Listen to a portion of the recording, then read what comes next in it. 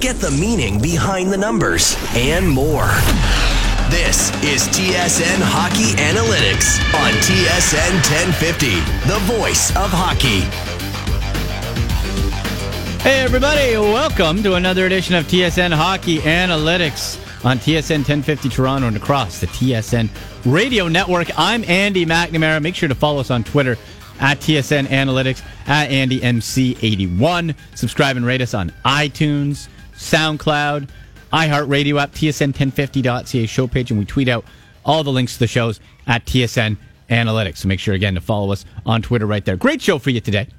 We'll lead things off in a moment with Travis Yost from TSN.ca. Welcome back our old friend, James Myrtle, Editor-in-Chief of The Athletic Toronto. James Harding for some NHL fantasy advice from DraftKings and NHL.com. And then Scott Cullen, also from TSN.ca for Heroes and Zeros. So to kick it off, Travis Yost. Travis, any traveling? I know that's your thing to mock us. Hawaii. How was Hawaii? I don't know if we talked to you since you got back from there. Hawaii was amazing, but of course it was. I can tell you one thing. Denver, Colorado, slightly colder than Hawaii. I was there last week, and it went from like 50 Fahrenheit to 20 Fahrenheit in one night. It is a very bizarre place, Denver, but I love it. Yeah, that's a lot chillier. So, all right, hey, Travis, let's start one of your recent pieces on TSN.ca. You declare that, quote, heavy hockey is dead in the NHL. So, tell us, one, what's heavy hockey? Two, who killed it? And what's it being replaced with? Yeah, so this was a big topic of discussion a few years ago, especially when a lot of teams, I always point back to that old Boston Bruins model, the Peter Chiarelli team that kind of surprised everyone, beat Vancouver in the Stanley Cup. And, a lot of teams said, you can play with a lot of really big, really powerful guys so long as they have a little bit of skill, kind of underpinning that. This is a market inefficiency. We think we can build big, heavy, hard-hitting, play on the boards and get dirty in front of the net type of teams. And a lot of teams emulated it, some with success, some not. And the best example of a successful version of that is undoubtedly the LA Kings. And for years, the LA Kings were, I don't know if you call them a dynasty, but pretty damn close. I mean, they were a pretty dominant force in the Western Conference. But the interesting piece is in the last couple of years, I think LA fans became jaded with that style of play. They watched the league really shifting towards a smaller, more up-tempo, quicker pace brand of hockey. It's not dissimilar to what we're seeing in the NBA with a lot of teams playing small ball. It's very similar to that because the new market inefficiency was, these smaller guys are actually really good and maybe undervalued at the draft or in free agency or wherever. So we saw most teams move away. LA died out. Daryl Sutter, Dean Lombardi went, and they brought in a new era, ushered in. But the one team that moved in the opposite direction, when everyone was running north, the Edmonton Oilers ran south. And that's really interesting because, with a team with Connor McDavid, easily the fastest player in the league, you would think we're going to build, some speed around him. They went for Braun. They went for a team that was going to hit you any and every which way possible. And I would say there's been mixed bags of success with that. Last year was a successful story. This year, though, is a different animal. This year has been a catastrophe in Edmonton. And the interesting thing is if you look at historically and this year specifically at the frequency of which teams hit versus how successful they are in the standings, the teams that are hitting less and playing more up-tempo are winning more hockey games. And that is the first time we've seen that correlation in some time. And part of that is because, for every good heavy team, you probably had a bad heavy team that pretty much equal each other out. In this case, the majority of teams that are risen to the top, Tampa Bay, Vegas, Nashville, obviously it's probably the three best examples there. Even Toronto I would put in that mix, although they've kind of petered off a bit. These are smaller teams. They play with a ridiculous pace. They're extremely good on the forecheck. They move the puck really fast. And they're at the top of the standings. And if you look at in the other direction, it's really Edmonton is the key, I guess, piece of failure here. But Montreal is not dissimilar in that regard. Montreal's kind of went in the direction of building a team around Braun too, and both of these markets have struggled mightily in 2017. And quite honestly, they both look really slow. I mean, that is an eye test qualitative takeaway, but when the McDavid line's not out there, Edmonton looks really slow and usually is outpaced by most teams. And Montreal is pretty much outpaced across the board unless they have their elite players on the ice. So I think a key takeaway for both GMs there, assuming they are around this summer, is do we shift towards where the market is going, which is the identification of these smaller, quicker, maybe marginally more skilled players, or do we proceed with the status quo? I think that's an interesting takeaway, and I think you're going to see a shift in mentality in this summer with at least one of these franchises. I totally agree with you, Travis. You have to. Right now, both those teams, Edmonton and Montreal, under 500, so something clearly isn't working. In conversation with Travis Yost from TSN.ca on Twitter, at Travis Yost. Another big picture topic you tackled this week on TSN.ca is the NHL's playoff format. And you note that the league is currently headed for a few skewed first-round matchups at this point. Is this a problem with the format of the league or just a one-off year?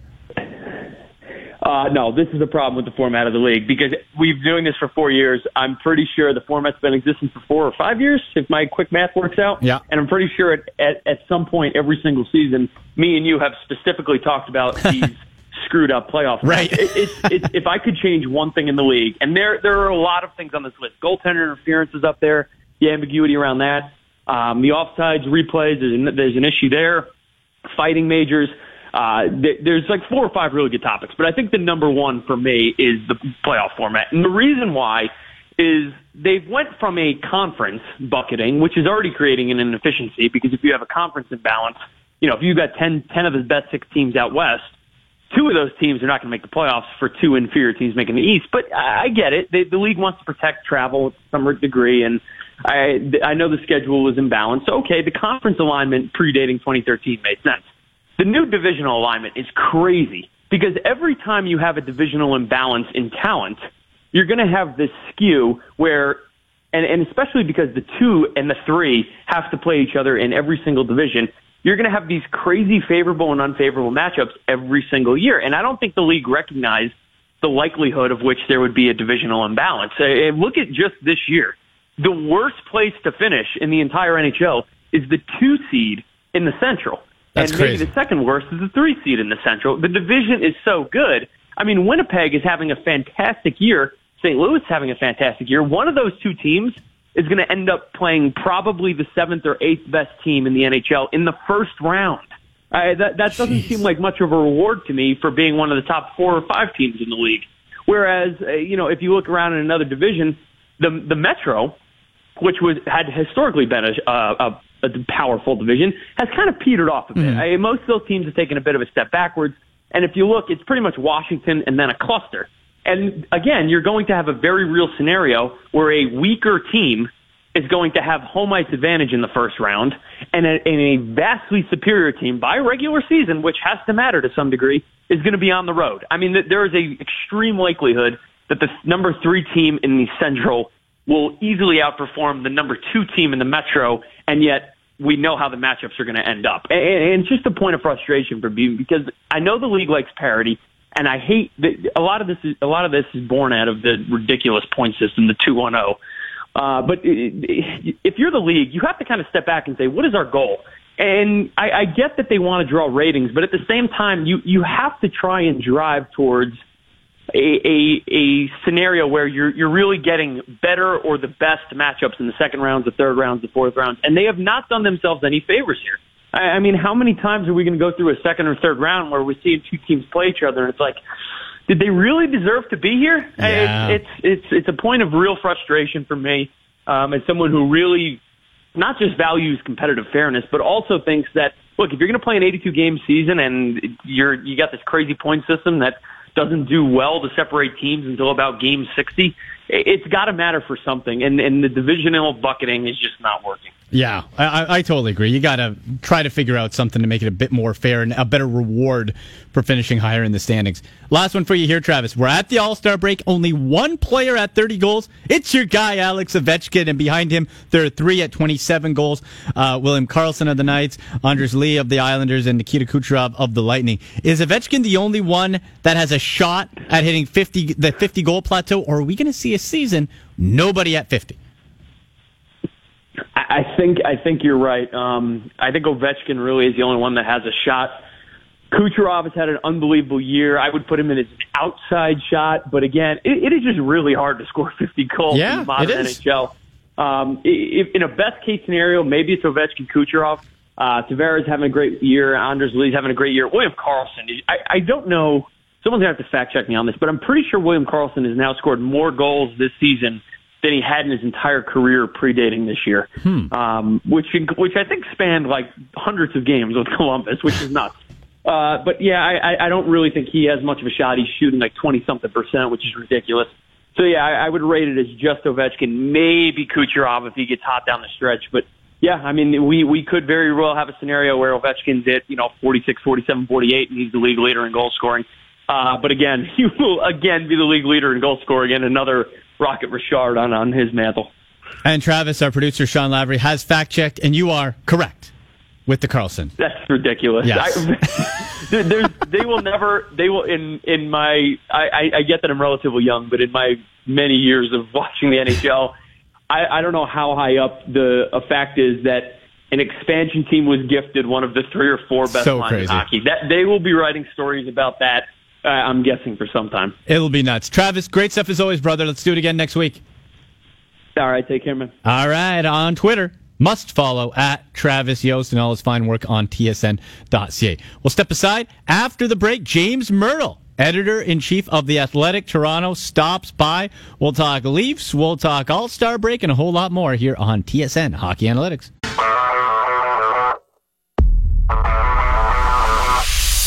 I mean, I don't think you can ever really be complacent when where you are in the standings, right? So, a lot can happen. A team could get hot at the right time. We could get cold. So we obviously don't want that to happen. So, you definitely check in on the standings, see where you're at. But we're never going to be complacent where we're at.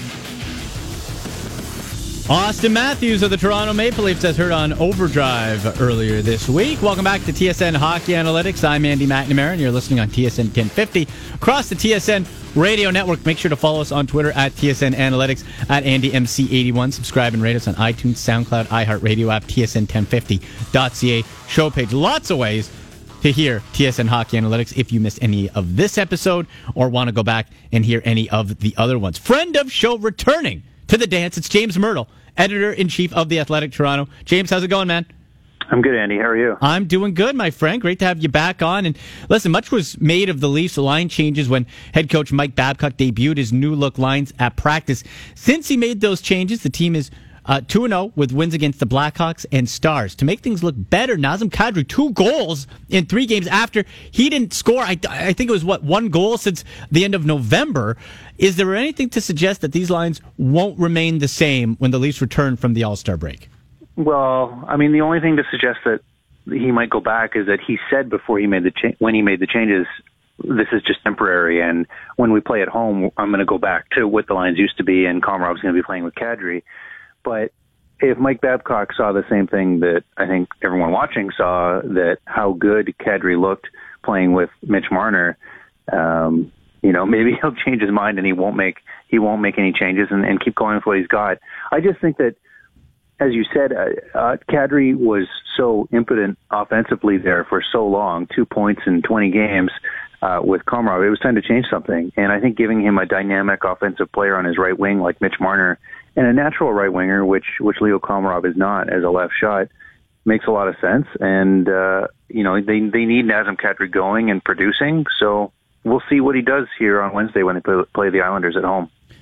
Now, James, it's no secret the biggest need on the Maple Leafs is on defense, and TSN Hockey insider Darren Dreger reported on the station earlier this week that the price for a defenseman is, quote, over the moon right now. And as we inch closer to the trade deadline, is there a part of you that starts to think it is less likely the Leafs make a trade to upgrade defensively, especially, I'm not talking about the 5th and 6th guy, but for a upper tier, even maybe a second pairing, like something to make a noticeable difference? Yeah, I don't even know who that player would be because you look at the rental defensemen that are available, like Goodbranson out of Vancouver or Mike Green in Detroit, there's a couple other names. And I don't think any of those guys really qualify as coming in and really bolstering your top 4. The other thing is that the Leafs are going to get Nikita Zaitsev back. It should be maybe another week or a little bit more where he's back from the broken foot. That bolsters your depth a little bit. And then when Morgan Riley comes back as well, with the way that Carrick has played better in increased minutes and Travis Dermott has stepped in and played pretty well, I think they've got the foundation there for a little bit better blue line than they had earlier in the season, and that growth from within makes more sense than giving up a first or a second round pick to bring in another depth defenseman. Well, yeah, because you see, it seems like every year somebody does it, and more often than not, it doesn't work out, right? Like the New York Rangers have done stuff like that, whether it's a forward or a defenseman, several times over the last bunch of years, and it just seems to never work out. So, yeah, for the Leafs, it has to come down to, do you overpay for just a guy who is going to be in the middle of the pack that probably doesn't move the needle too much, or as you said, develop from within? That's going to be the question for Lou Lamoriello.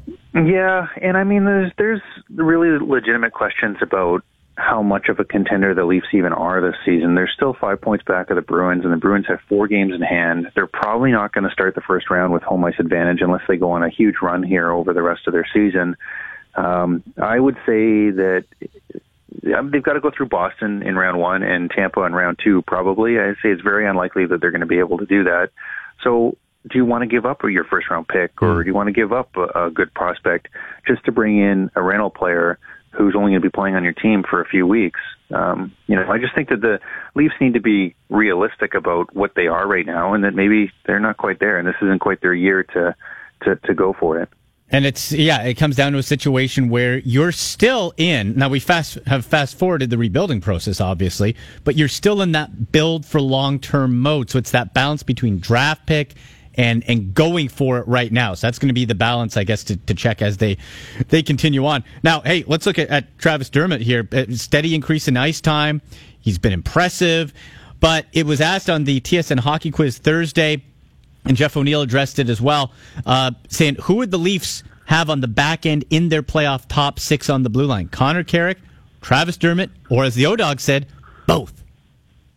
Yeah, I mean, I lean towards both is what I would like to see. I think that should be, when you're fully healthy, that should be probably your third pair of those guys. I think they played really well. And yeah, they've had sheltered minutes, and Mike Babcock has been a little bit skeptical about playing them in big minutes, but you know what? They move the puck really well. They're dangerous offensively. We've seen both of them create chances, and Connor Carrick score a goal. They can fill in on the power play. I don't see any reason why, if they're fully healthy, that those two guys can't both be in the lineup. It just means that no more Roman Polak, and it probably means that Andreas Borgman has to go down to the Marlies, which is okay because he doesn't need waivers to go down, and he hasn't been playing that many minutes. I don't think it'd be the worst thing for Borgman to play some in the minors this year. Yeah, and you have that flexibility. In conversation with James Myrtle, editor-in-chief of The Athletic Toronto, on Twitter, @Myrtle.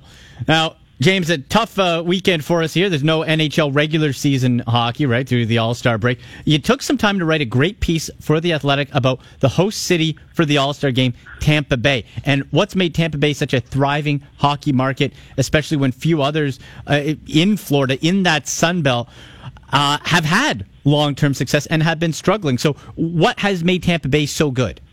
I mean, the Lightning got extremely fortunate when the team was sold in 2010, that it was sold to Jeff Vinik, who is, he's just a very, very impressive man. I've had the chance to speak to him before, and I'm incredibly impressed. The amount of money that he's invested in that team and in that community. He's been buying up lots of land there. He's talking about redeveloping the whole downtown. He's got Bill Gates' firm coming in and investing in Tampa Bay. Just what they're doing down there, it goes beyond hockey. It's changing the community in the city there and making it more of a business hub in the southern U.S. And Tampa is one of my favorite places in the NHL to go to. I've been to almost every NHL city. The setup they have there, just with not only with the weather and the nice hotels and all those kinds of things, but the hockey environment there is getting really, really good. The atmosphere in the arena, they've got all these fan decks. They've got a massive, massive jumbotron. The arena's nice. The food down there is great. There's just a lot of things to like, and I think that Tampa's a great choice for All-Star Weekend. Hopefully some fans from the GTA have gone down to see it. And if you enjoy, kind of being a hockey tourist and traveling around, Tampa is definitely a spot that you should go, especially when it's cold here and it's nice down there. Jeff Vinik's just done such a great job, and Steve Yzerman's done such a great job with the team on the ice that they're one of the feel-good stories in the NHL right now. And it's really turned into a blueprint for non-traditional hockey markets on how to do it right. Yeah, and I think what the NHL is going to do now is that any new owners that come in, is the new owner, Tom Dundon in Carolina, they're going to set up meetings with him and Jeff Vinik and get Jeff Vinik to kind of mentor these guys and tell them, how he did it, because it's really, really impressive. And, all of the things that Jeff Vinik said he was going to do when he went into Tampa, he has done them, and he's not done yet. So it's, I think the Lightning, they're the only team in the Sun Belt in the top 13 in attendance in the league. Their ratings are going up year after year. I remember when they were in the Stanley Cup final and their TV ratings in Tampa were through the roof. They are building a hockey culture down there, and it's pretty remarkable to see. Yeah, and winning, of course, helps Tampa Bay at the top of the Atlantic right now in the All-Star break. James, thank you so much as always, man. Let's do it again soon. Okay, thanks, Andy. All right, James Myrtle, editor-in-chief of The Athletic Toronto, on Twitter at Myrtle. We'll take the break, and on the other side, some NHL fantasy talk with DraftKings and NHL.com expert James Harding for your league waiver wire pickups and some tips there. You'll want to stay tuned. James Harding next on TSN Hockey Analytics.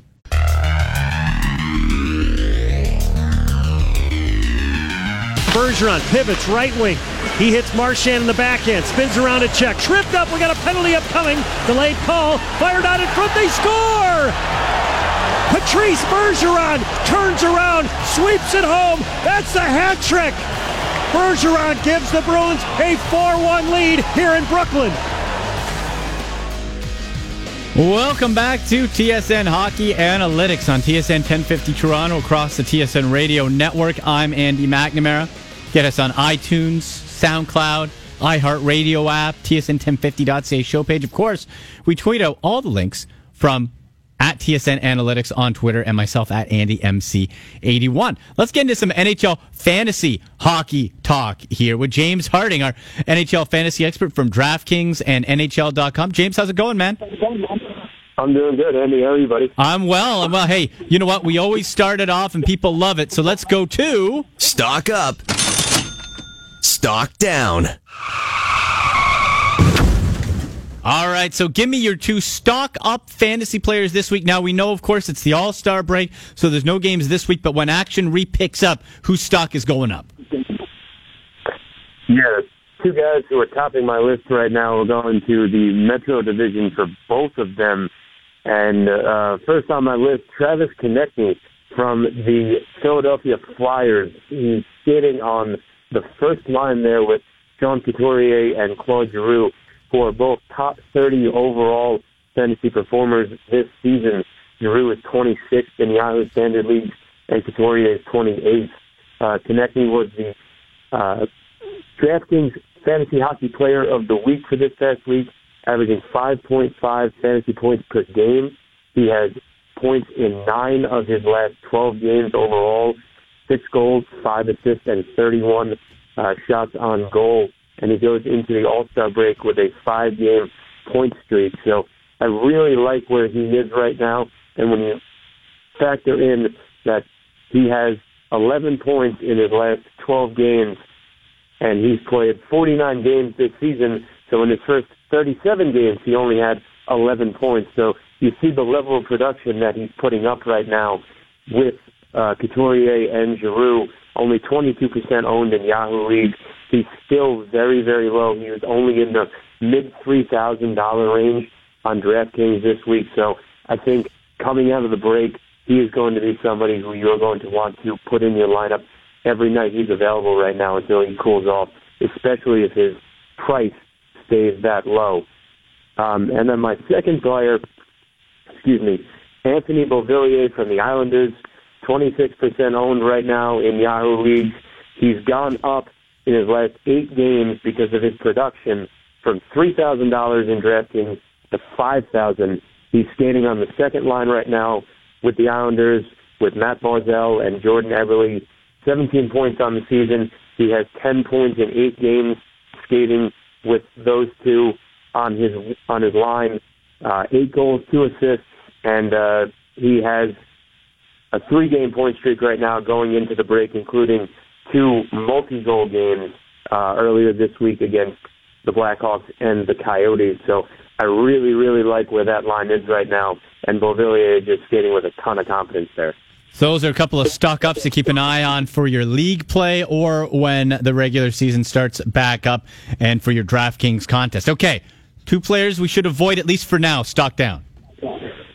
Unfortunately, one player that I really, really like, but he is just not performing lately, is Blake Wheeler from the Jets. Yeah.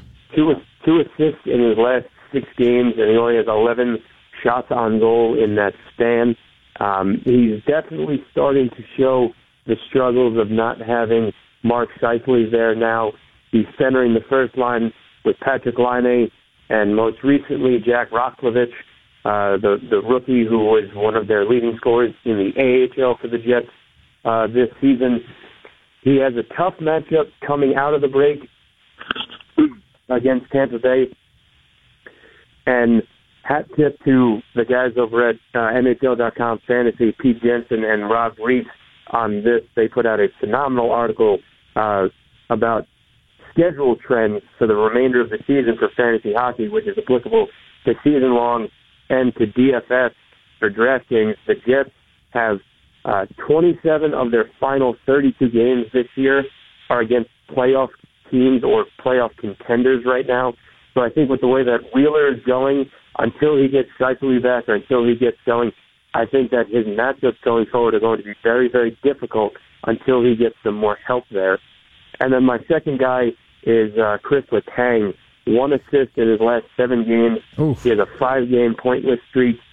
He is getting solid category coverage there, 22 shots on goal, 11 block shots in that span, but he's on pace for only 46 points this season, and the Penguins are tied for the most games played already, so the second half of the season, Letang has the fewest games of top fantasy defensemen, and when you also factor in that in the quarterfinals and the finals weeks when we come around to fantasy playoff time, the Penguins only have 2 games in each of those weeks.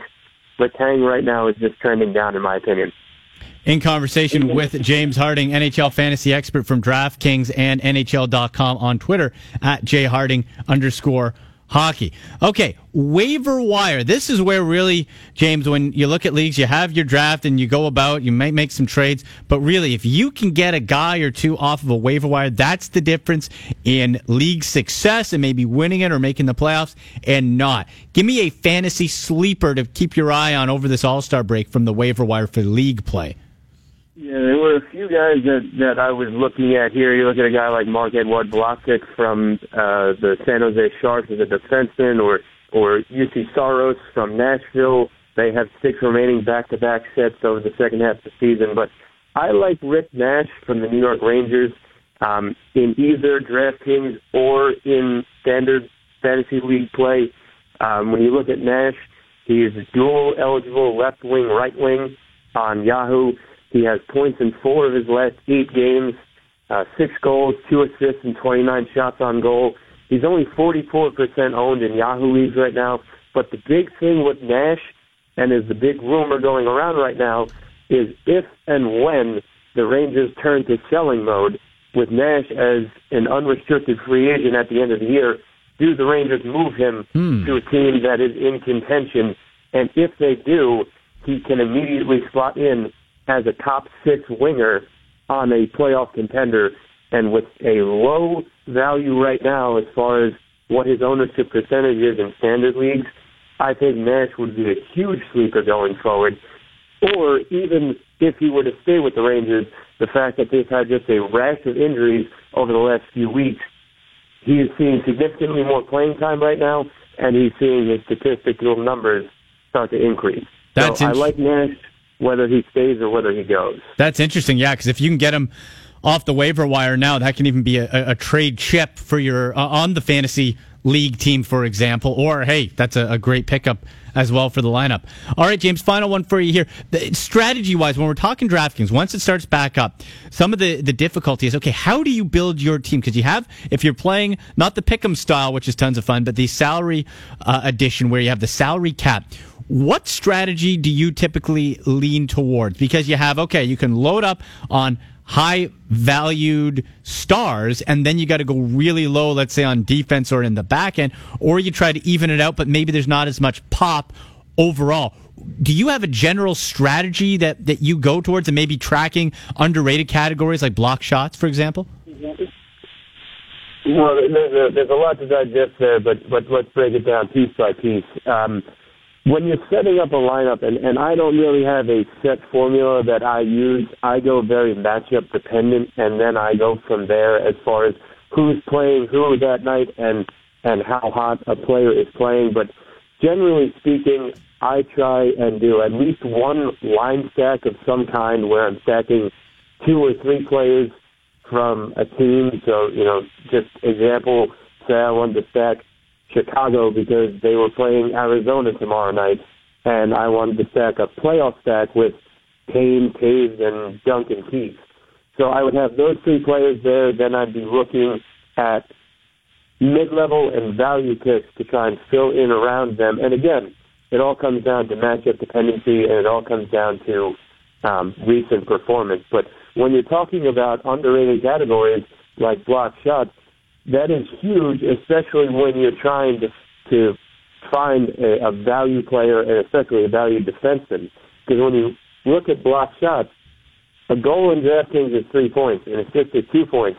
Block shots and shots on goal are both a half point each.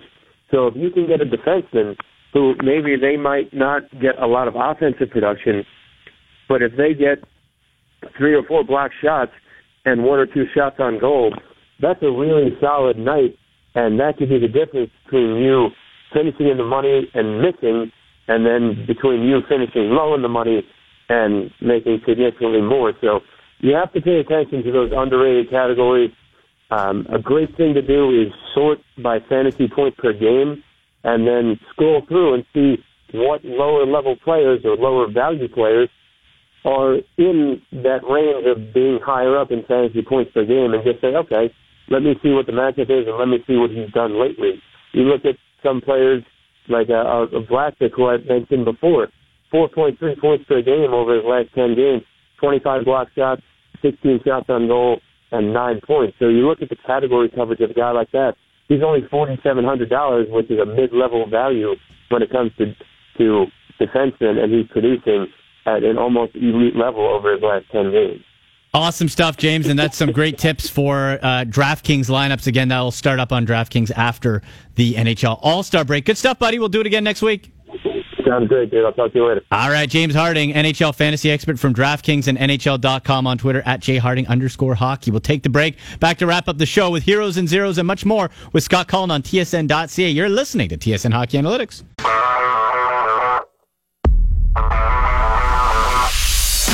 Penguins into the zone, and now it's Crosby with Kessel. Crosby and Kessel team up, and Kessel watches Crosby shoot the puck from the right wing circle and score. Sidney Crosby gives the Penguins their 4th goal.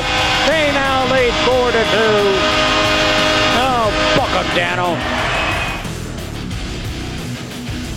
Back to wrap up another edition of TSN Hockey Analytics on TSN 1050 Toronto and across the TSN Radio Network. I'm Andy McNamara. Make sure to follow us on Twitter at TSN Analytics, at AndyMC81. Subscribe and rate us on iTunes, SoundCloud, iHeartRadio app, the TSN1050.ca show page, and we'll tweet out the links on the Twitter account, again, at TSN Analytics, at AndyMC81. Okay, let's wrap up the show with our good buddy from TSN.ca, Scott Cullen. Scotty, how's it going?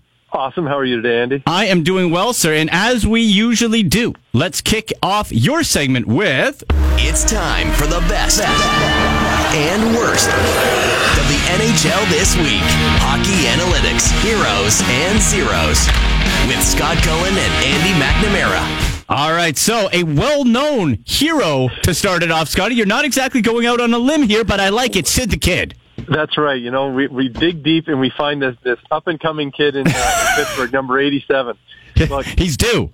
Yeah, well, you know what? Here's the thing. The reason I bring up Sidney Crosby is because he didn't get off to a really great start this season, but he's on a really big roll now. In a 9-game point streak, he has 3 goals, 16 assists, 63% of the shot attempts, almost 70% of the scoring chances with him on the ice during that 9-game stretch. And so that's a little bit more typical Sidney Crosby than what, say he had done in the first half of the season. But even so, like, Crosby, even going on this hot streak, his points per game is still kind of hovering around the lowest of his career, just a bit above his lowest, and he's getting 2.8 shots on goal per game, which is his lowest. So, there have been some rough patches, I guess, for Sidney Crosby this year, but not right now. He's on fire. He is rolling, and let's hope that continues. Paul Stastny is number 2 on your hero list. That's right. He's been giving the St. Louis Blues some really valuable secondary scoring. Has 10 points in the past 10 games, 59% of the shot attempts, 64% of the scoring chances. And he's going to be an interesting one as we head to the offseason because he's going to be a free agent. He's 32 years old, so obviously age is a factor. But if he kind of continues along and has a productive year, there should be a market for him because, there are a lot of teams that could use a solid second-line center. And right now, Paul Stastny is playing like a solid second-line center. Okay, those are the heroes. The zeros, it's a bad day to be named Kyle, Scotty. Right. Okay, I just sorted the list by Kyle's, and this is who I came up with. This is who came up with. Let's start with Kyle number 1, Kyle Connor.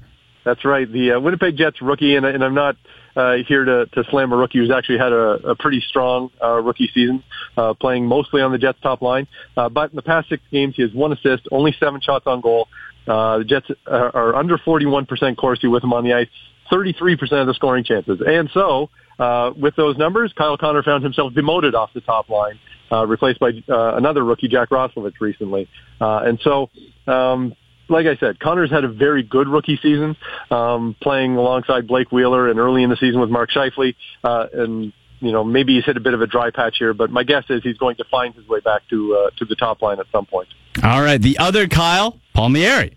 That's right, Kyle Palmieri, New Jersey, former 30-goal scorer for them, and so that they could use some production, but in the past 5 games he has no points, under 44% Corsi, 39% of the scoring chances, and only 7 shots on goal. And this coming at a time when the Devils have some injuries up front. Taylor Hall is out, Marcus Johansson's out, Brian Gibbons is out, so they could really use Kyle Palmieri to step in and give them some goals. Because A, he has a track record of doing it, and B, the Devils don't have a lot of guys who can put the puck in the net right now. All right, so those were heroes and zeros in conversation with Scott Cullen from TSN.ca. Make sure to check him out on Twitter at TSN Scott Cullen. Okay, Scotty, some of your fine work on TSN.ca. Most recent article, Snapshot, Golden Knights moved to number 1. And I don't know about you, it is still so weird to say that about not just an expansion team, but a team in Las Vegas, and they keep doing it. Now, outside of the obvious with the record and everything, why are the Golden Knights number 1 to you? Well, and now here's the thing. They are number 1, but with an asterisk. Like the Boston Bruins are still the best team. However, being the current snapshot that we're taking, the Boston Bruins have a suspended Brad Marchand. They have Charlie McAvoy out after that heart procedure. So, you take away a top pair defenseman and take away, their best winger. I allow that to open the door for Vegas to move into number 1. Now, to Vegas's credit here, they are in position to challenge for that top spot. Because, look, early in the year, they kind of got lucky. They had some really good goaltending even when Marc-Andre Fleury was hurt. It was like Marc-Andre Fleury got hurt, and everybody kind of looked and went, oh, well, that's going to be it for Vegas because they don't have any proven goaltenders, and it didn't really matter. Malcolm Subban came in and played well, and Oscar Dansk came in and played well. When they got down beyond Oscar Dansk to Maxim Legacy, the goaltending got a little shaky, but they kept scoring enough to keep accumulating wins. And so now that Marc-Andre Fleury's back, they've got a team that scores. They're one of the highest scoring teams in the league. They are winning the puck possession battle. They're like a 53% possession team now. And Marc-Andre Fleury has a .942 save percentage. Now, do you think the .942 is going to last all year? Probably not. That's extremely rare air to be saving more than 94% of the shots. But if you're getting 52 to 53% of the shots and your goalie's stopping 92, 93, 94%, you're going to keep winning. Unless you really dry up offensively. And, there is some room for regression in both aspects for the Golden Knights. Like Fleury's save percentage could come back down, and somebody like William Karlsson will stop scoring on 26% of his shots. But it's not like that should lead to a dramatic collapse. And I mean, if I'm looking, to the rest of the season for the Golden Knights, I would say, yes, I expect them to slow down their pace. I don't expect them to finish with 120 points, but I don't expect them to collapse and end up with 88 points either. Like, I think, stunner of stunners this year, but I think they're probably a 100-point team, if not more. Unbelievable to think that. And your biggest mover of the week, Nashville Predators, from 9 a week ago up to number 2. Yeah, and this is an injury issue. A week ago, when we were doing it, they were basically missing their entire top line. Philip Forsberg, Ryan Johansson, and Victor Arvidsson were all injured. Forsberg is still out. I think he's going to be back relatively soon. But Johansson and Arvidsson had both returned, and the Predators have been continuing to win. They climb back into a kind of a higher contender status. You have to see what's happening on that blue line. I mean, we all know that the blue line in Nashville is really good, but like PK Subban is, he's picked up his play, certainly offensively. Like he has handled a lot of their shutdown work at times this year, but he's also kind of lately has jumped into the offense. He's up to 12 goals on the season, and now that Ryan Ellis is back, they have more options on that blue line, which, that was the strength in what got them into the finals last year. I think it's probably going to play a big role in how they do this year as well. And last one for you here, Scotty, on the snapshot on TSN.ca. Tampa Bay Lightning have dipped from 4 have dropped from 4 this week. They were at as high as 2 a week ago. 5-4-1 record over the past 10 games. Yeah, and I mean they were number 1 for months. Oh yeah, sure. They've been at the top of the league for a long time. However, the record has started to fade a little bit. They're missing Victor Hedman, and then also Andre Palat is out. And you kind of combine all those things, and you don't look at it and go, oh wow, the Tampa Bay Lightning are in real trouble. But if you're kind of handicapping their chances right about now, they're not as good as they were a month ago or even a couple of weeks ago. And so, I think the Tampa Bay Lightning are obviously still a very good team, and certainly when healthy, they're going to be challenging for that number 1 spot again. But, without Victor Hedman, without Andre Palat, they're a little bit more vulnerable. Yeah, and it could be something too. You're in late January, a mid-season little dip is common, especially if you've been riding high for so long, right? Well, absolutely. I mean, they've had great goaltending from Vasilevsky, and if his play happens to dip for a week or two, well, all of a sudden the record might drop a bit, and that's how you end up sliding out a top spot. But I don't think anyone is seriously worried about the Tampa Bay Lightning. I'm certainly not. No. Well, Scotty, thank you so much. All your great work can be found on TSN.ca. Let's do it again next week. Sounds great. Thank you so much, Andy. All right, that was Scott Cullen on Twitter at TSN Scott Cullen, and that will do it for another edition of TSN Hockey Analytics. Get us on Twitter at TSN Analytics at AndyMC81. So for producer Sean Lavery, I'm Andy McNamara. You've been listening to TSN Hockey Analytics on TSN 1050 and across the TSN Radio Network.